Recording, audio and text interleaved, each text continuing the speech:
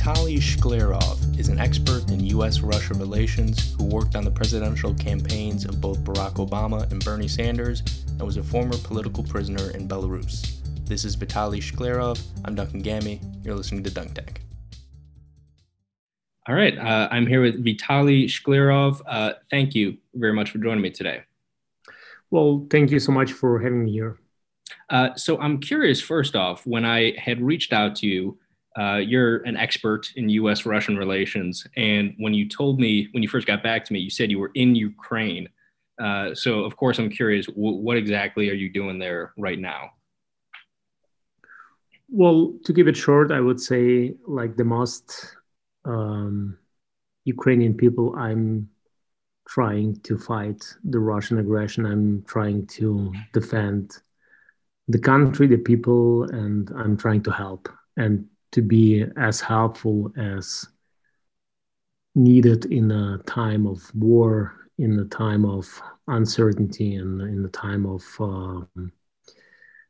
pretty much fight for democracy in Europe. So are you actually participating in combat, or what is the situation like on the ground?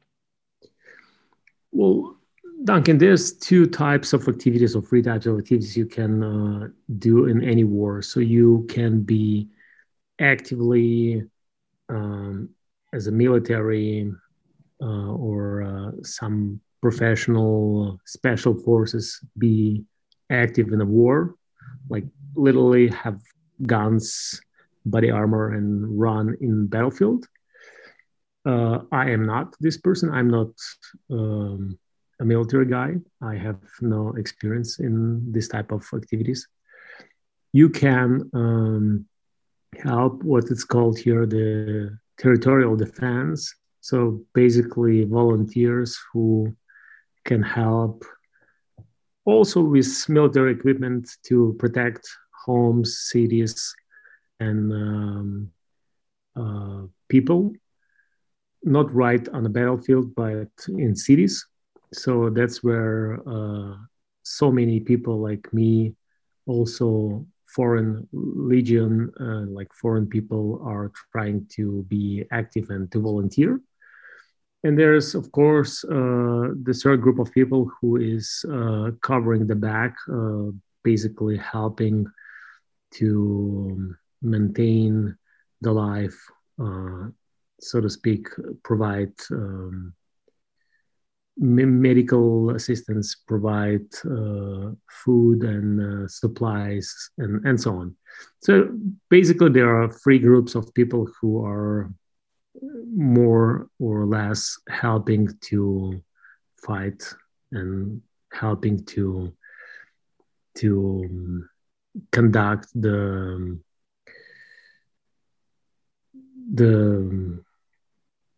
how do you say it, the defense of the defense correctly. It sounds, I have Ukrainian friends who are living abroad, but whose families had to evacuate. And it just seems like a nightmare right now. And I'm curious, I kind of want to go into how we got here. And one of the things that I found sort of fascinating about a guy like Vladimir Putin, for instance, is that when he first came into power, he, at least verbally, expressed a commitment to human rights, democracy, and Bill Clinton seemed to at least take him at his word and publicly affirm that he was on the side of, freedom and, sort of Western-style democracy. Clearly, that hasn't borne fruit, and he's taken sort of a more authoritarian turn. And I'm kind of curious your thoughts on why do you think that happened? Was it always a facade? Well, now I believe it's a long story. It's a good question. I believe if we'll get deep enough in the history, I would say it was no surprise. It was obvious that something like that gonna happen. I believe it was sort of, in a way, to see it as a history part, a pattern, regularity of the Russian behavior, aggressive behavior, and imperialistic way of thinking that got us here. On the one hand, on the other hand, if we get back to the recent history of Russia, of Putin, we will see, I mean, the history shows that Vladimir Putin has been having always two basic states of aggression, like strong neuroticism, like strong neurotic state of mind, or relative calm. And if we look at the last 10, 12, 15 years, we will see that he was always becoming neurotic when the situation in Russian Federation, from his point of view, of course, dangerously got out of control. This behavior is very typical of any classic control freak or any classic authoritarian ruler. For example, let's go back, let's say 10 years back, and systematically look at what's happened. 2011, United States and satellites, its satellites, according to Putin, of course, organized the Arab Spring and overthrew the autocrats like Mubarak and Gaddafi, right, putting several Arab countries, primarily Libya, on the brink of existence.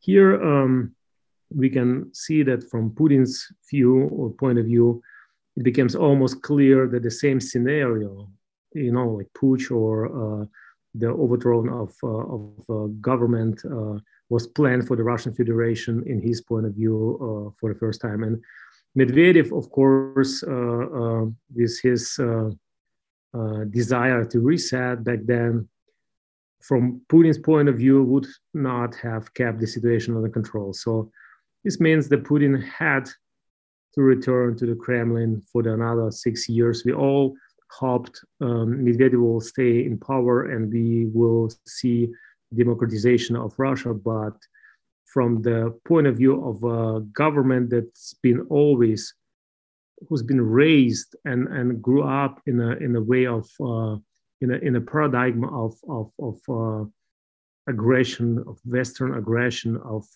Cold War, in a paradigm of mutual deterrence, it was clear that all this is not a coincidence, that it's definitely a plot against Russia. So that was clear for Putin, or obvious for Putin, that he had to return to the Kremlin for another 6 years, at least, in order to kill the threat in the bud, so to help the Russia sustain and not to go under. So what happened right after 2011, 2012, we will see Bolotnaya Square protest, we will see Sakharov Avenue protest, and they all only confirmed the version of Putin's idea Russia should have followed the Libya path, or any path of democracy that of a country that will not survive under democratic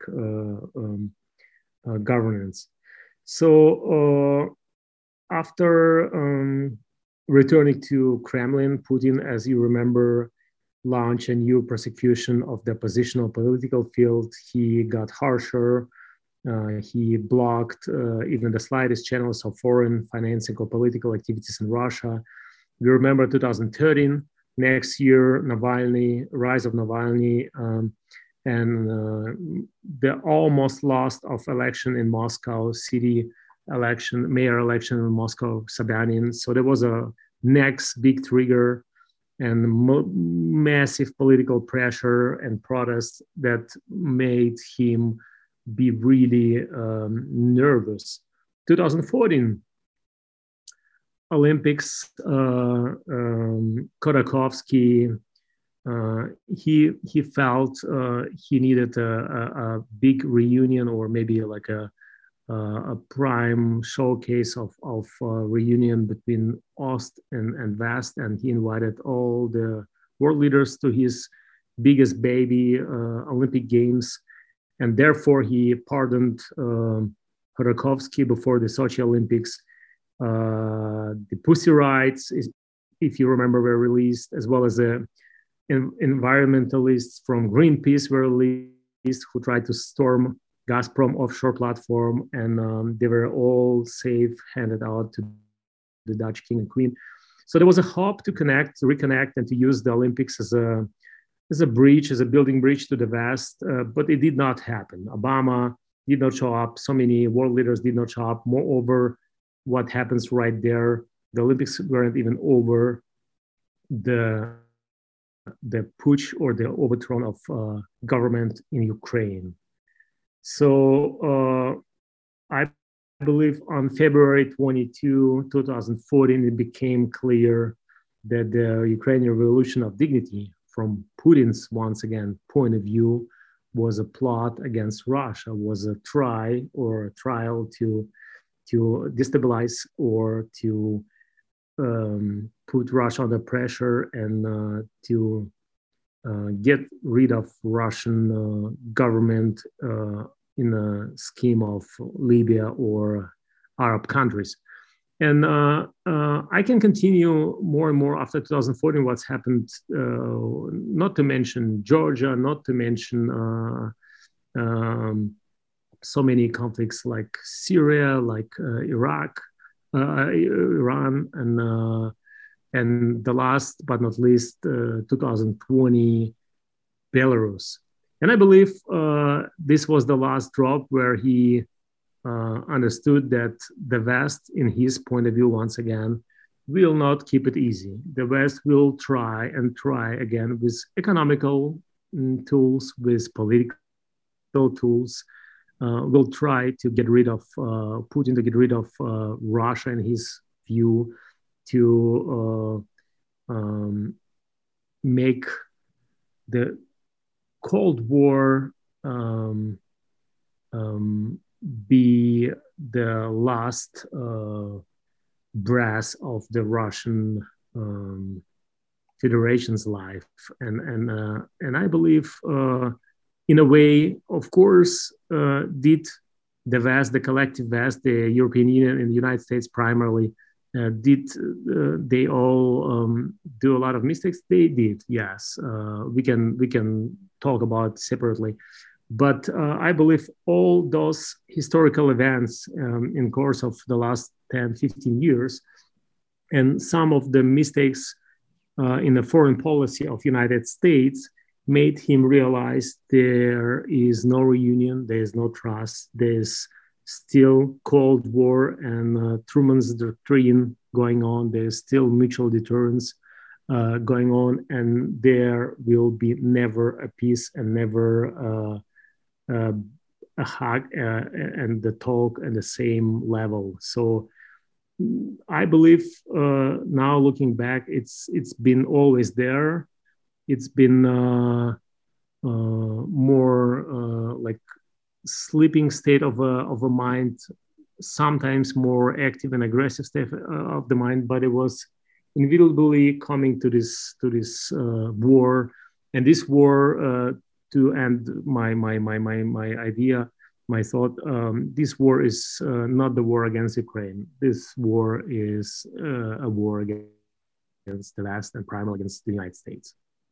Yeah. Okay. So interesting. It sounds like, if I can, I'm going to describe what I think is sort of Putin's conceptual framework here, and I'm curious if this is, if you would agree with this, or at least agree with that he believes this.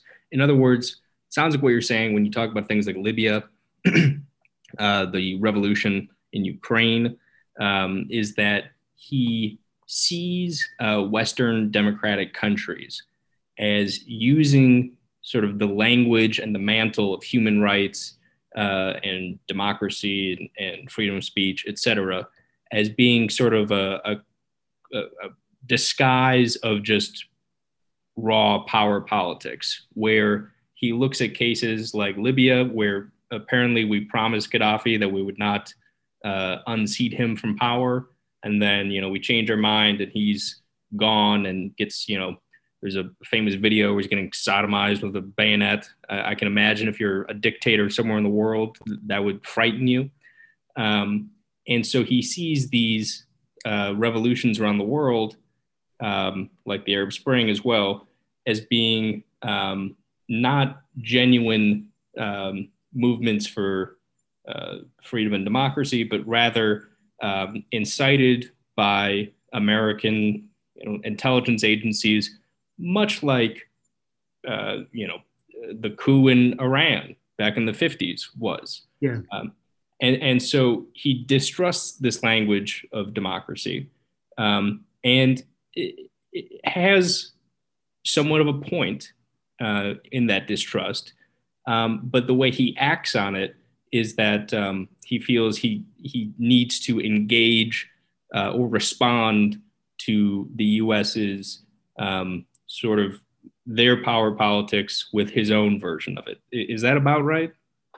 that's absolutely correct. I believe that's absolutely correct, and I believe he uses in this particular sense the word hypocrisy. He loves to use it, and he says like, "Look, on the one hand, you guys supplied Afghanistan with weapons to destroy the Soviet Union, but at the same time, you guys were fighting with them and trying to establish with this nation building doctrine a democratic state. On one hand, you were helping the Saddams or other countries with regional conflicts. At the same time, later on, you betrayed your allies and you killed him. And he, as so many people say, those pictures of Saddam's death and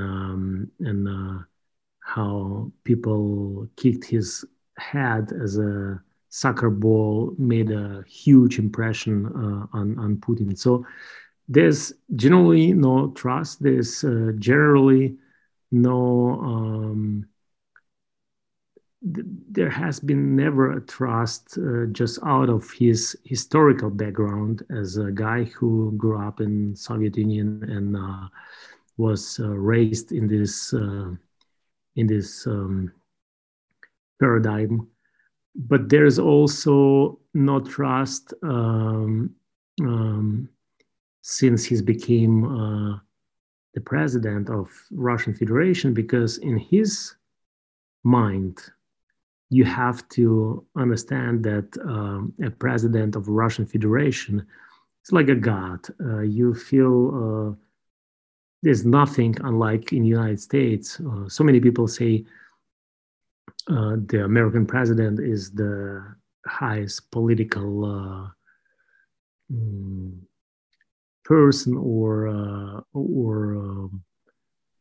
political office in the world. Yeah, but that's from the Russian point of view. From the point of view of Putin, is not the case, because you have check and balances. You have the Senate. You have to get the approval of Congress, and you have a very developed system where the presidency is just a formal act or like just one branch of a power that is not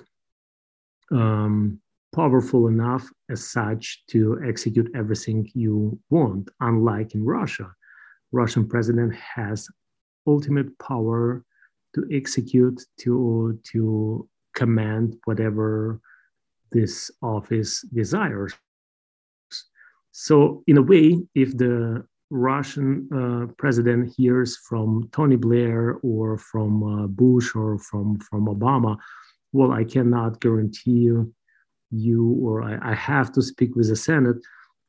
Like I have to get back to my American people to get their opinion on subject X, Y, Z, whatever. The person who's been raised in a Soviet style society and who became absolutely powerful hears those words as a joke, as a betrayal, as a half truth, because the president is the representative of God in his mind and his worldview, and in the worldview or life view of so many Russians. So I believe there has been always misunderstanding and mistrust towards the West and Western leaders because they have never been seen as equal as his power or his office is, first of all. Secondly, because as I said, of many foreign policy mistakes of particularly Obama administration and later on Trump administration, the Kremlin became very confident in this approach, in this bluffing, in this maneuvering and provocating and aggressive political approach. They went away. They like got away with a lot in the last 10 years that give them the feeling they rule the world. And this is once again one way of see your own office and your own possibilities of political action. Then, of course, as a part of globalization process, Russia became really integrated in the Western world and the Western economy because of oil, because of exports, because of imports, because of Mercedes and iPhones, but also because of financial institutions.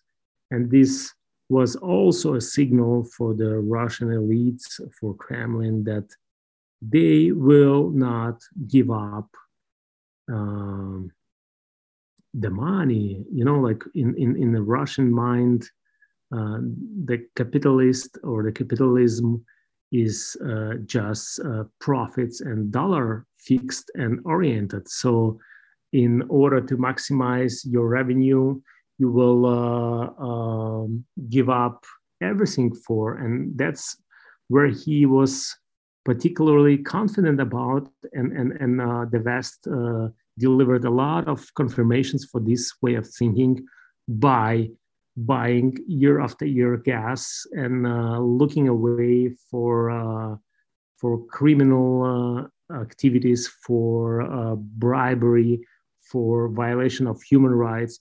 So all this year after year, the bureaucracy, the European bureaucracy, the international institutions bureaucracy, the corruption, the Russian money that made so many people around the world to feel amazing and to have a nice lifestyle, made, on the one hand, the West very fragile and very sensitive against Russian interest. On the flip side, made Russia very confident and strong economically and, of course, military lately, because all the money was invested in modernizing military forces, made the Putin and Kremlin very confident that they have a grip on the West. They can do with the West what they want. In a way, that's what led to the war. That's what made him be as crazy as he is. In a way, this Frankenstein is the result, is the baby of a lot of Western inactivity and passive looking away and not facing the problem that's been there for many, many years, as I told before. And I'm curious also, when we talk about Putin's distrust of the West, one of the things in the context of Ukraine that is constantly emphasized again and again, at least in the Russia's public statements, is apparently broken promises not to expand NATO eastward that were not followed by the West. And one of the sort of sticking points, it appears, in the case of Ukraine, is not letting Ukraine become part of NATO, which is a military alliance hostile to Russia and would ultimately be on a Russian border. Seems like that would be a problem. I can understand how a country would be afraid of that. Do you consider these to be fair complaints, not as a justification for war or anything like that? But how do you think the West should be approaching these complaints? Well, there's a lot of uh, talks about among experts. On the one hand, there's really no huge reason to have um, to let like just from military point of view. Let's be frank. To let Baltics join NATO and a couple more countries. I mean, the whole military contingent of Estonia or Baltics is just a joke, and not to mention the military power. But there was a huge signal for Russian generals. The NATO is coming closer to the borders. There was, of course, a huge problem for Russian security forces and for Russian understanding of European security, the war in Serbia, and that the United States, without resolution of UN, just on its own started the war in the middle of Europe, in the middle of Russian sphere of influence. It was not necessary from Russian point of view. It was the third big mistake, 2011, when with no reason whatsoever from Russian point of view, and actually really why did it happen? I'm asking myself, but the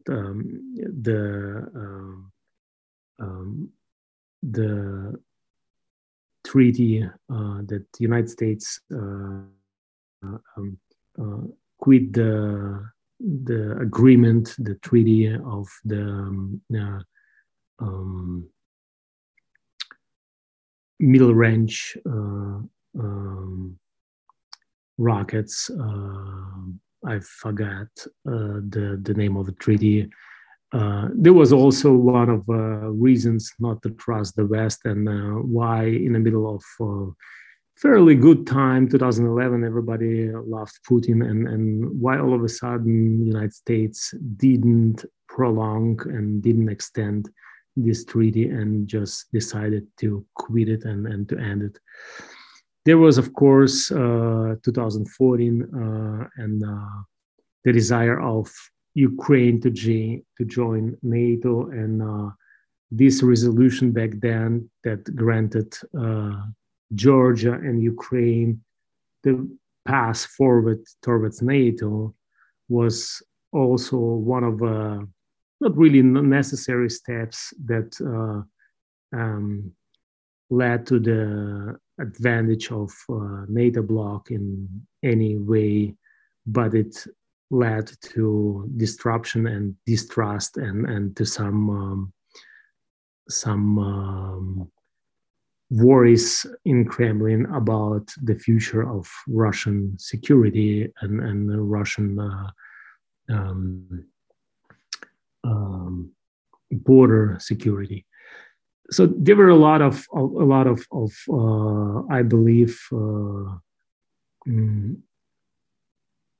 wrong steps and miscommunications made that led to this distrust.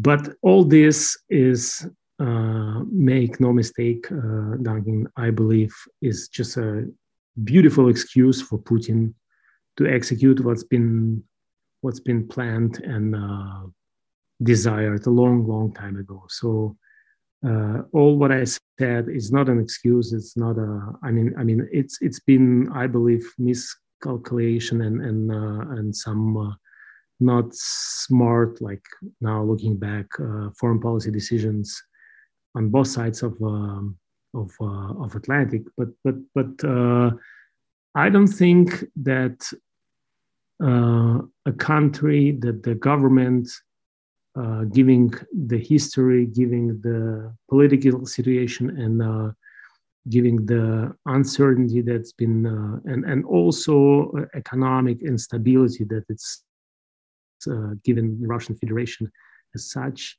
that it would not lead to this aggression, it would not lead to this conflict. We, I mean, the U.S. and Russian Federation, in a way, we were not built, but we came to power, to the glory in 60s and 70s, based and to economic boom, based on this mutual deterrence, and based on Cold War, on an enemy paradigm that boosted the development of airspace, boosted the development of in industrial and machinery, so as well as military developments. And I believe, in a way, having an enemy or having a competitor in sports mobilizes the society, mobilizes the forces of any society or sportsman. And in a way, in order to succeed, in order to come to this glory, the UdSSR and the US needed someone, some threat, someone who would threat existential or display existential threats for the society, for the country, in order to be as effective in protection, in development, in economic growth, in intellectual growth, as US and back then Soviet Union was. We know the history. Russia and Soviet Union lost this race, and I believe this is also part of the reasons why someone like Putin, who's been raised in this paradigm, in this way of thinking that we have to catch. It was pretty famous slogan back then, to catch and to overcome United States.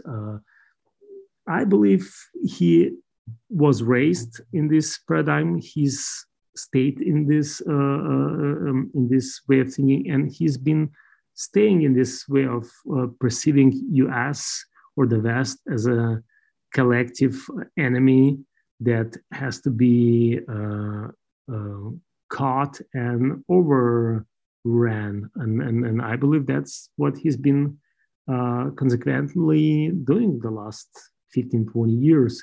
It was not obvious for all of us because we were wishful thinking, Russia is not that Russia that used to be.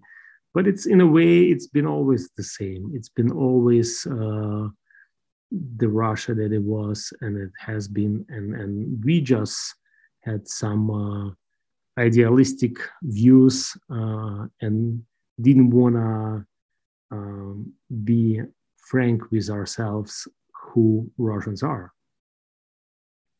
And I'm curious, when we talk about the mistakes of the West here, what do you think about Joe Biden's handling of the situation? Particularly, he made a trip to Europe recently where it seemed like he made just a number of just basic mistakes that, like, I don't think I could be president, but I'm pretty sure I wouldn't make the mistakes he made. Like, for example, saying he wanted regime change in Russia, that, like, this guy can't be in power.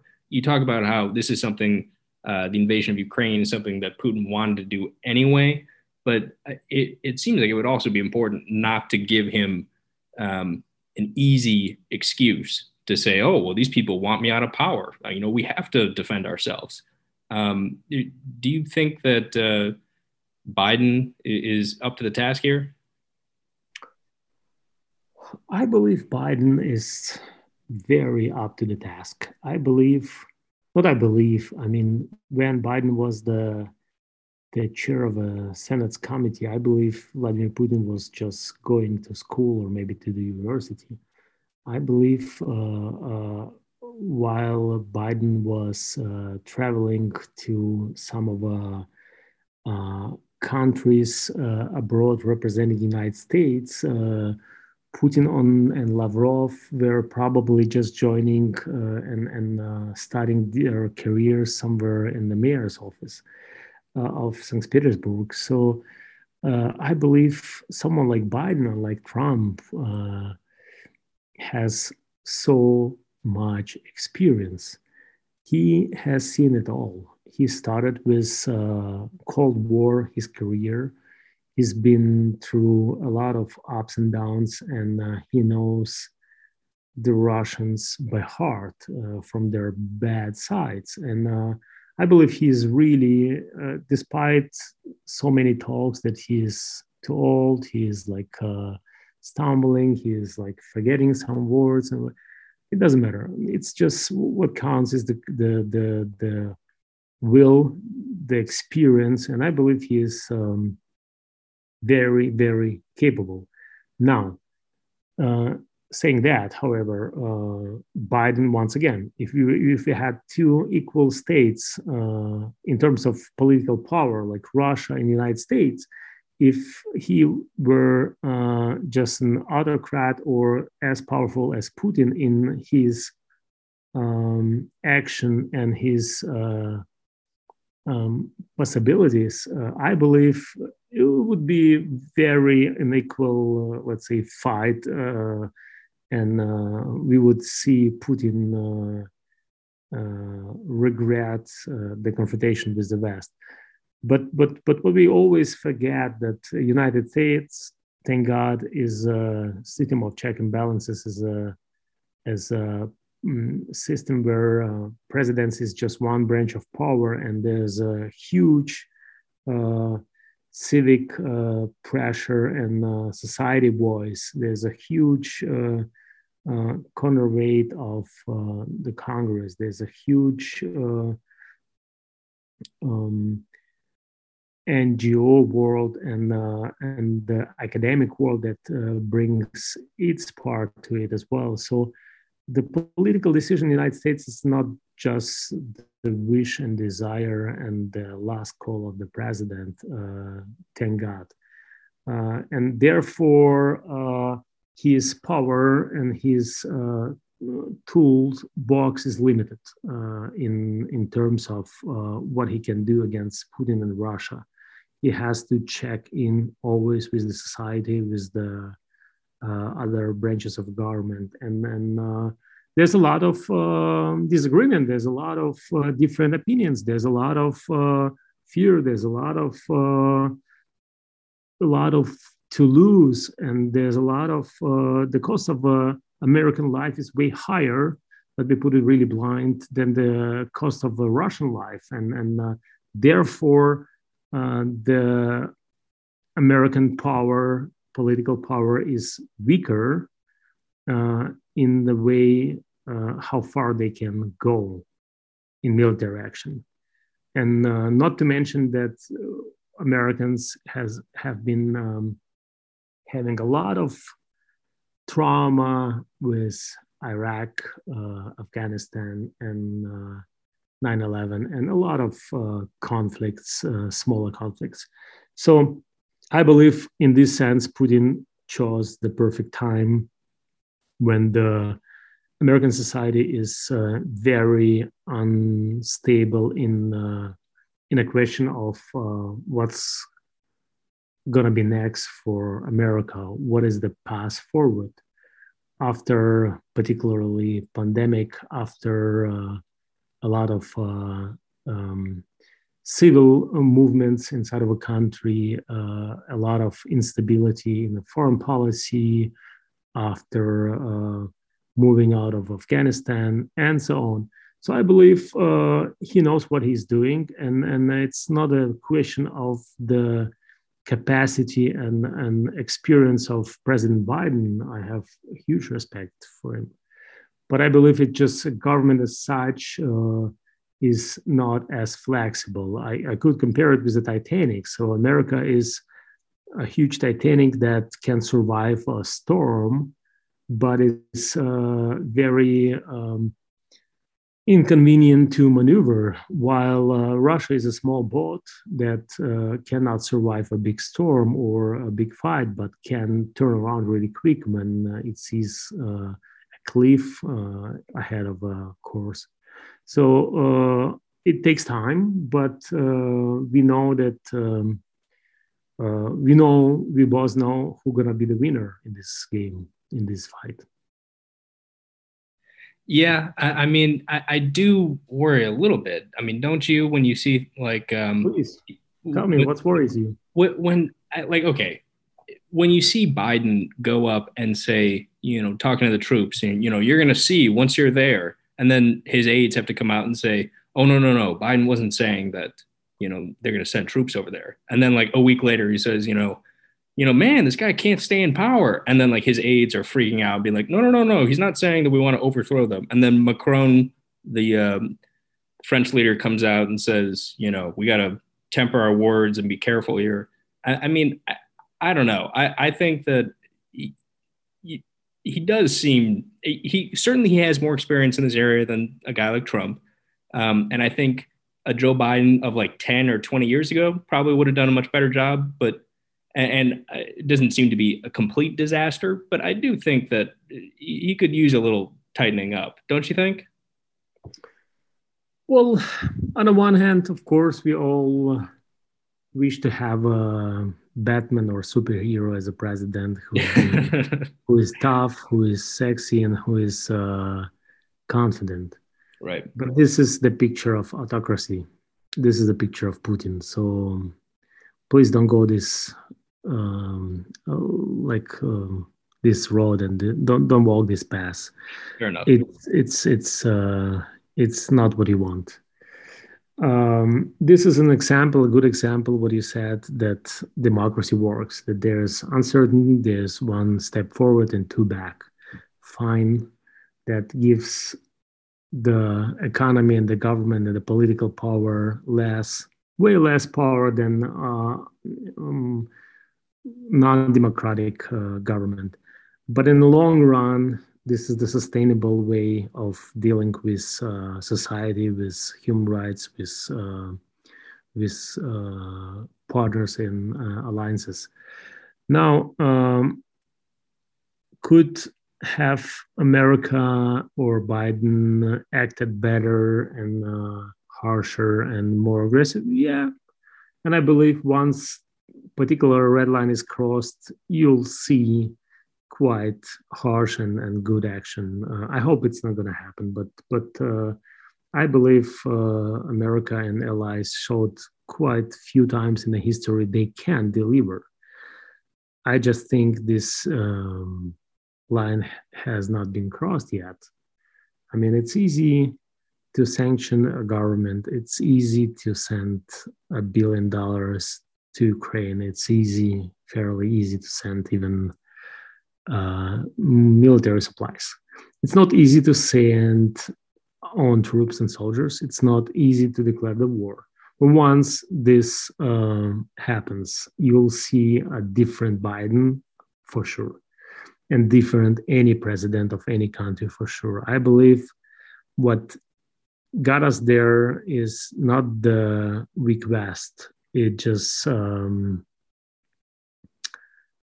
strong Russia in terms of figuring out this weak point of the West, this democracy loophole that they use for their own advantage, and because of particular wishful thinking that Russia is a different Russia than it used to be in 70s or 60s or 50s. I believe we all got tricked, we all got blind, and we all told ourselves a story that isn't the truth. And I believe we all see it now. And it's just a matter of time that we'll get back to normal. I believe in times of conflicts, in time of disparity, and in times of disaster, we all get shaken up and we all sober up, and I believe it's just a matter of time, and there's no other way around now.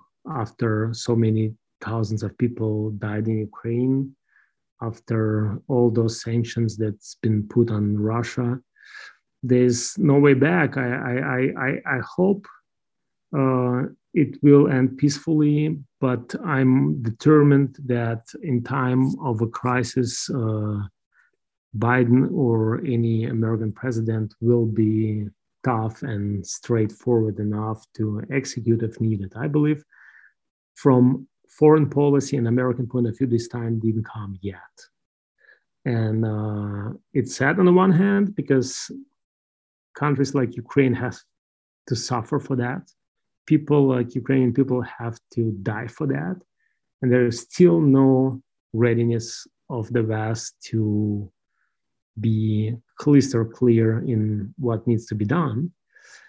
But I believe it's just a matter of time. It leads to it, and sooner or later, I believe the West will understand that or feel it. I believe they understand it, of course, but feel that there is no way out than just to fight and take it personal, and not just pretend and do as if it's just a matter of Ukraine or a Ukrainian problem.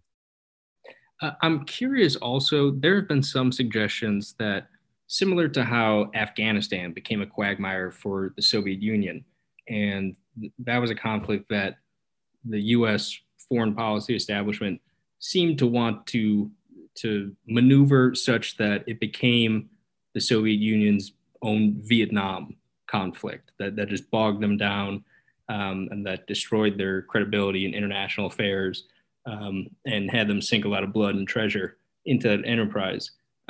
There are some suggestions that perhaps the US's approach, when you talk about not fully committing, let's say, that part of what motivates the US's approach is to leverage this conflict so as to inflict maximum damage on Russia, meaning that, we don't want the conflict to end necessarily, but we want it to be a slow bleeding, and the end result being that this conflict perpetuates itself longer than it might have to. Is that something? Does that ring true to you in any way at all? It does. It does. Frankly, I believed, and I was quite a lot of times very disappointed and furious. I thought, like, why don't you guys? Why doesn't America? Wasn't aggressive? Why can they like fire up some rockets and then like really like in a way we know it from movies, like just to kill the bad guy. But I believe now this has been a particular strategy of the White House and United States, as you said correctly, Duncan, to let Russia financially and technologically bleed out, and nobody wants to have a nukes war, and nobody wants a direct confrontation. But there's a lot of tools to make Russia slowly to bleed out and then die economically. And I believe this has been the strategy of the United States, how to deal with Russian aggression with Putin personally. Now, is it the smart idea? I believe it's not the fastest way to get rid of regime. It's not, because Russia has a lot of capacity, financial capacity, and I believe, and this is also remarkable, that while there is a war going on, Russia still sells, and actually at the maximum as of last years, gas and oil to the West, and earned just during the war, during the 40 days of the war, $37 billion just for the exports of fuels. So no, that's not the most effective and the quickest way to get rid of a regime. But this is certainly the most peaceful one. I mean, what's the alternative? To fire up rockets and to start a war?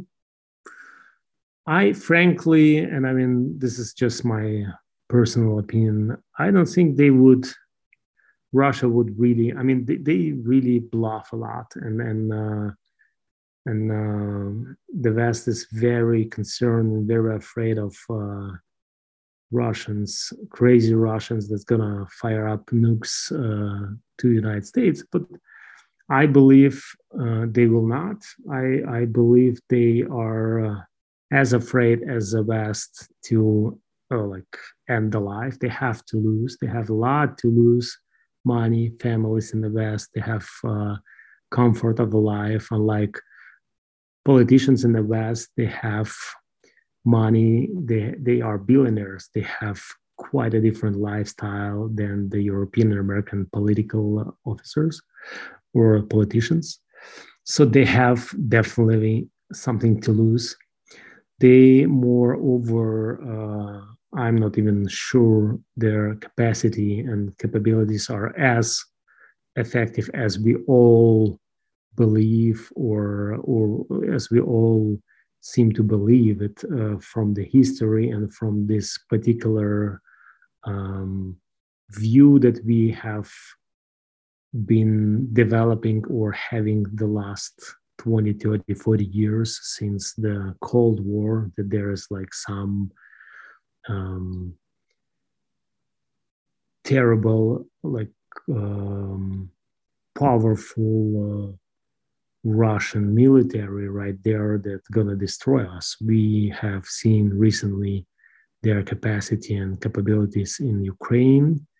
And let's be frank, nobody since the Cold War started, since the nuclear rockets were invented in 50s and 60s, nobody has ever started the war and has tested the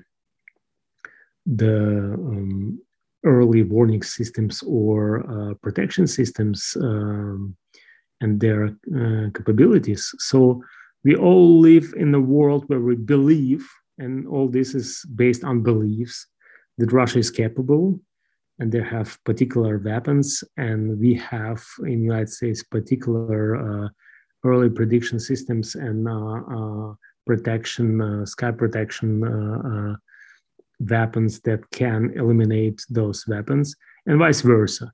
But nobody has ever tried them out. So I'm just saying, what if it's going to be all this nuclear power and arsenal is as effective as Russian troops in Ukraine?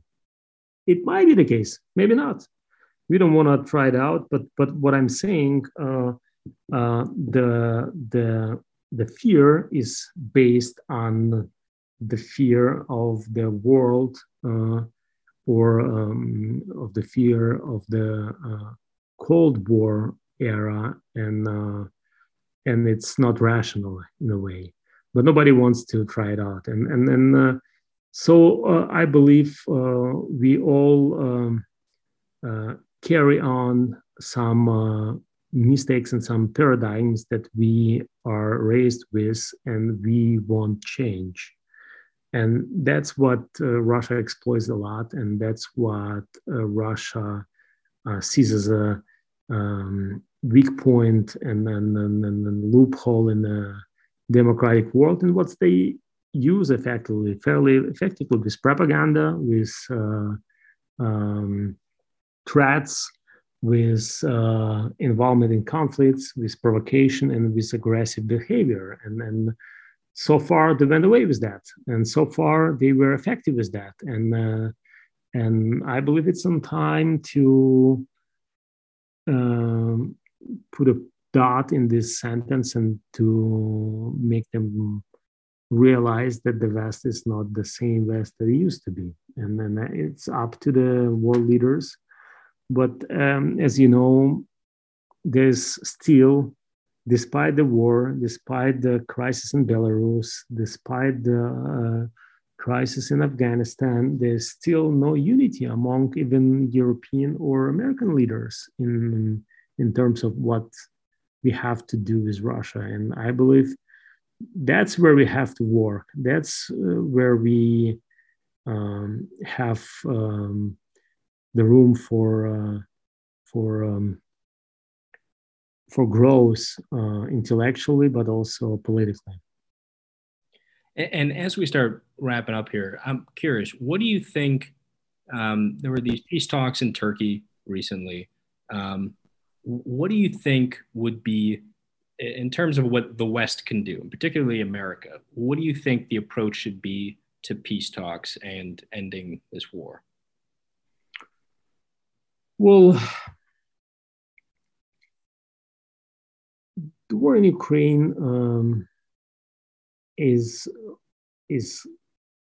right now the number one goal and number one problem to deal with. I believe the war in Ukraine will only end when Putin regime is toppled. And so long as Putin rules Russia, Ukraine will never be safe, and the European security will never be safe. And in a way, America will never be safe. I mean, there's no particular direct threat.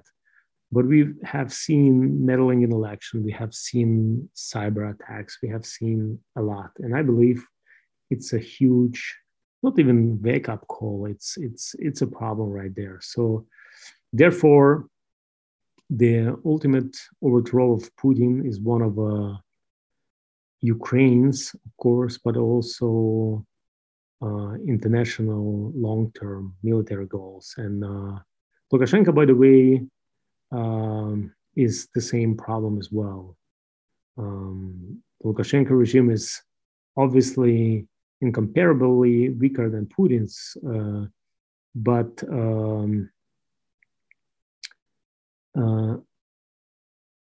to rid the country of Lukashenko's and regime and liberate Belarus and will inevitably weaken Putin's grip on power and therefore strengthen Ukraine, in my opinion. So after all, I believe a free new Ukraine, a free new Belarus, really is it should be a new reliable ally in the fight against the Kremlin. And I believe European Union in America should be serious about. And then I believe we have to be honest with ourselves and say it out loud that despite, or it doesn't matter if we deliver particular weaponry to Ukraine or not, Putin will not stop. And I believe whether the NATO are gonna protect the sky over Ukraine or not, it will not stop Putin. And as long as we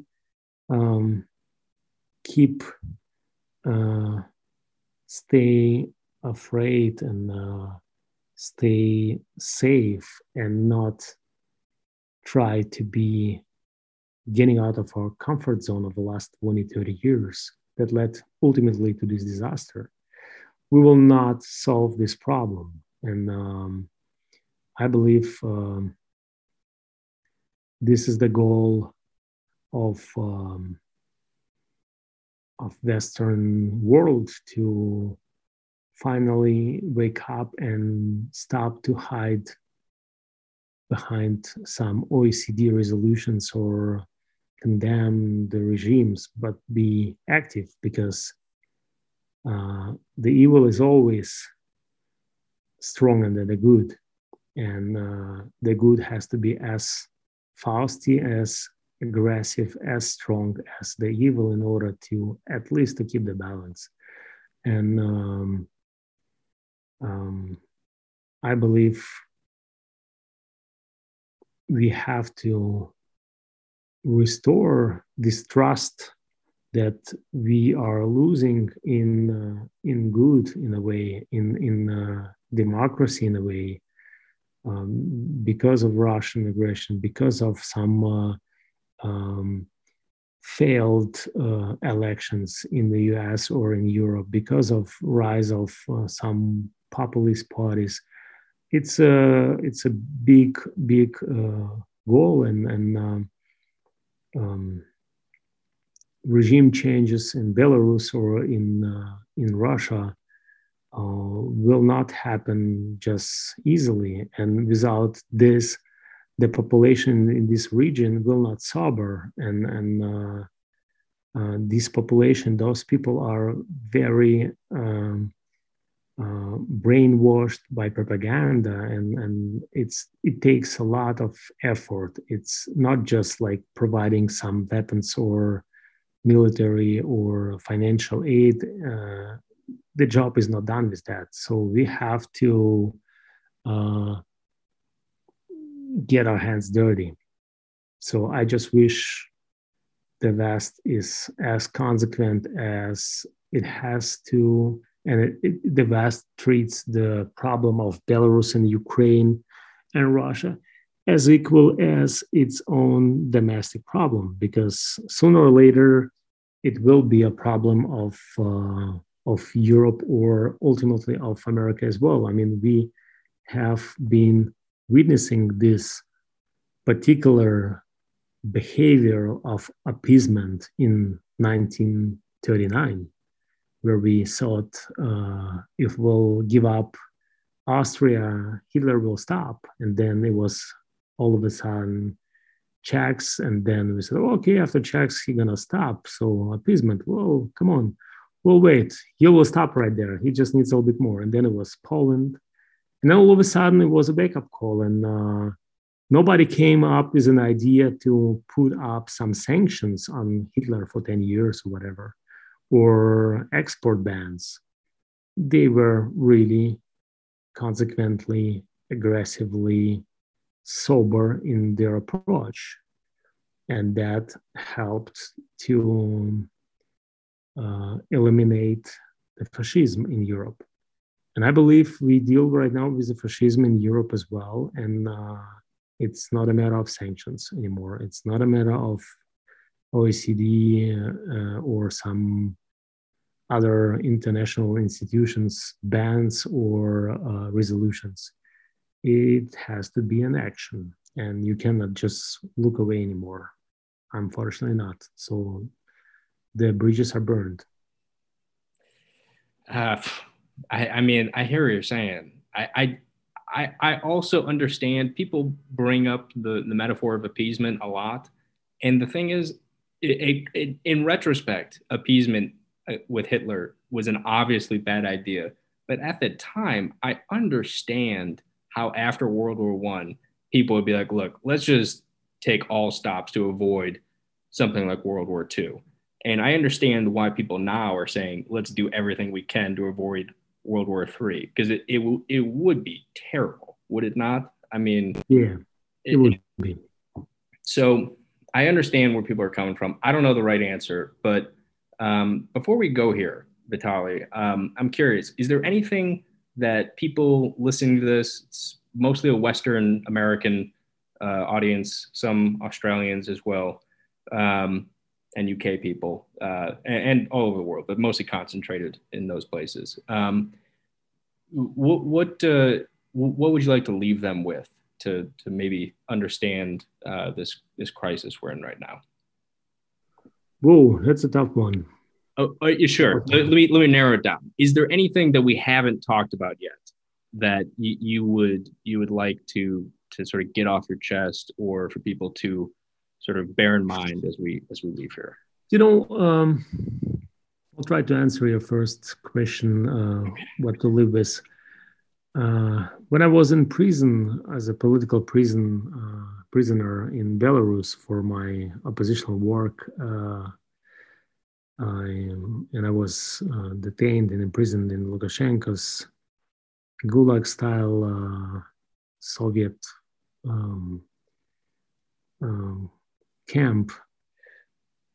At some point, I was always going back and forth with one thought. I thought, like, why can't the president of the United States or someone else just get angry? You know, like when you see all these pictures in Bucha, when you see a lot of suffering in news outlets today, if you see how far we got with our ignorance and and just our own comfort. And I'm talking to myself personally as well. So I'm not accusing anybody else but myself as well.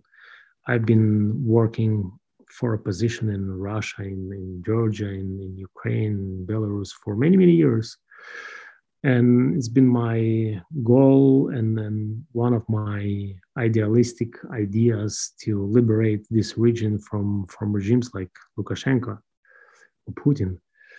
But I'll be honest with you and with your audience. For the first time in my life, I got angry, really angry this time around. Not even my imprisoning, not even then, but right now being in the middle of a war. And I lost a lot in my life once. I lost a lot in my life twice in prison. I lost pretty much a lot right now while sitting in Kiev and losing job, family, and everything, and beautiful country here. But now, unlike years before, even though I was really working as a position, that was my political statement, my activism, everything was my desire to show and to help people to have decent life, fair life. But even though I've been doing this for 10, 12, 14 years, it was just a job. And I can be frank with that. It was a job.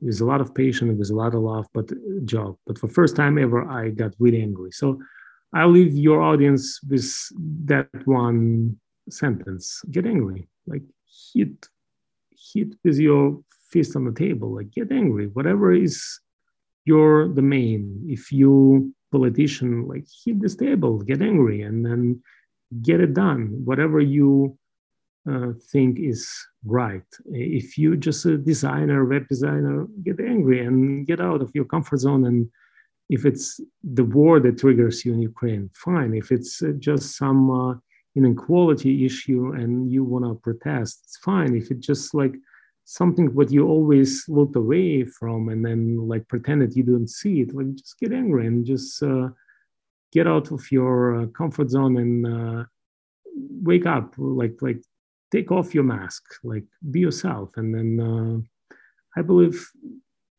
deep down we really all good people, and we all want to live in life with love and dignity and smiles, not the tears in the eyes. So just in the sake of your own prosperity, your own safe life, just get angry and wake up at least sometimes and be a human being and love people.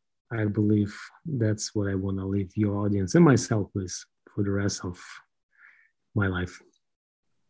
Vitali, there are a number of other things I'd love to talk to you about at some point. I really want to talk to you about, I know you worked at some point on Obama's and Bernie Sanders' presidential campaign. I'd love to talk Sure. about your time as a political prisoner in Belarus. We're almost at an hour here. I try not to go longer than an Whoa, hour. whoa, And I that's a know, lot. what's that?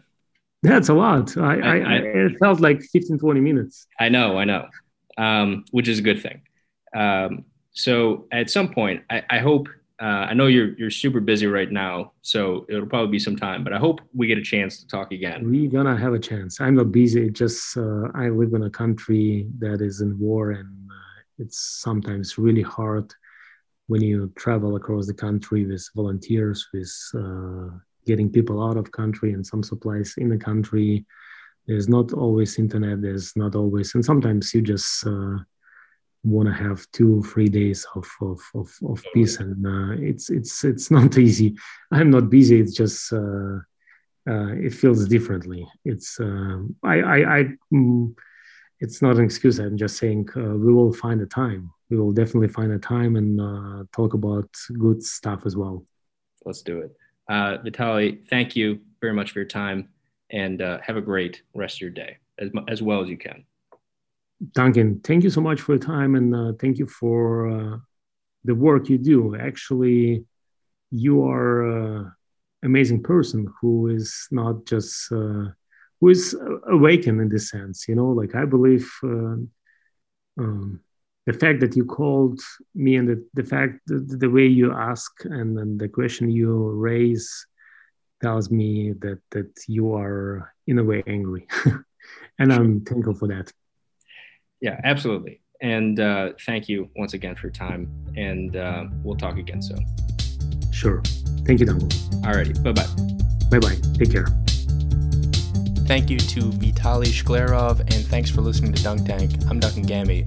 See you next time.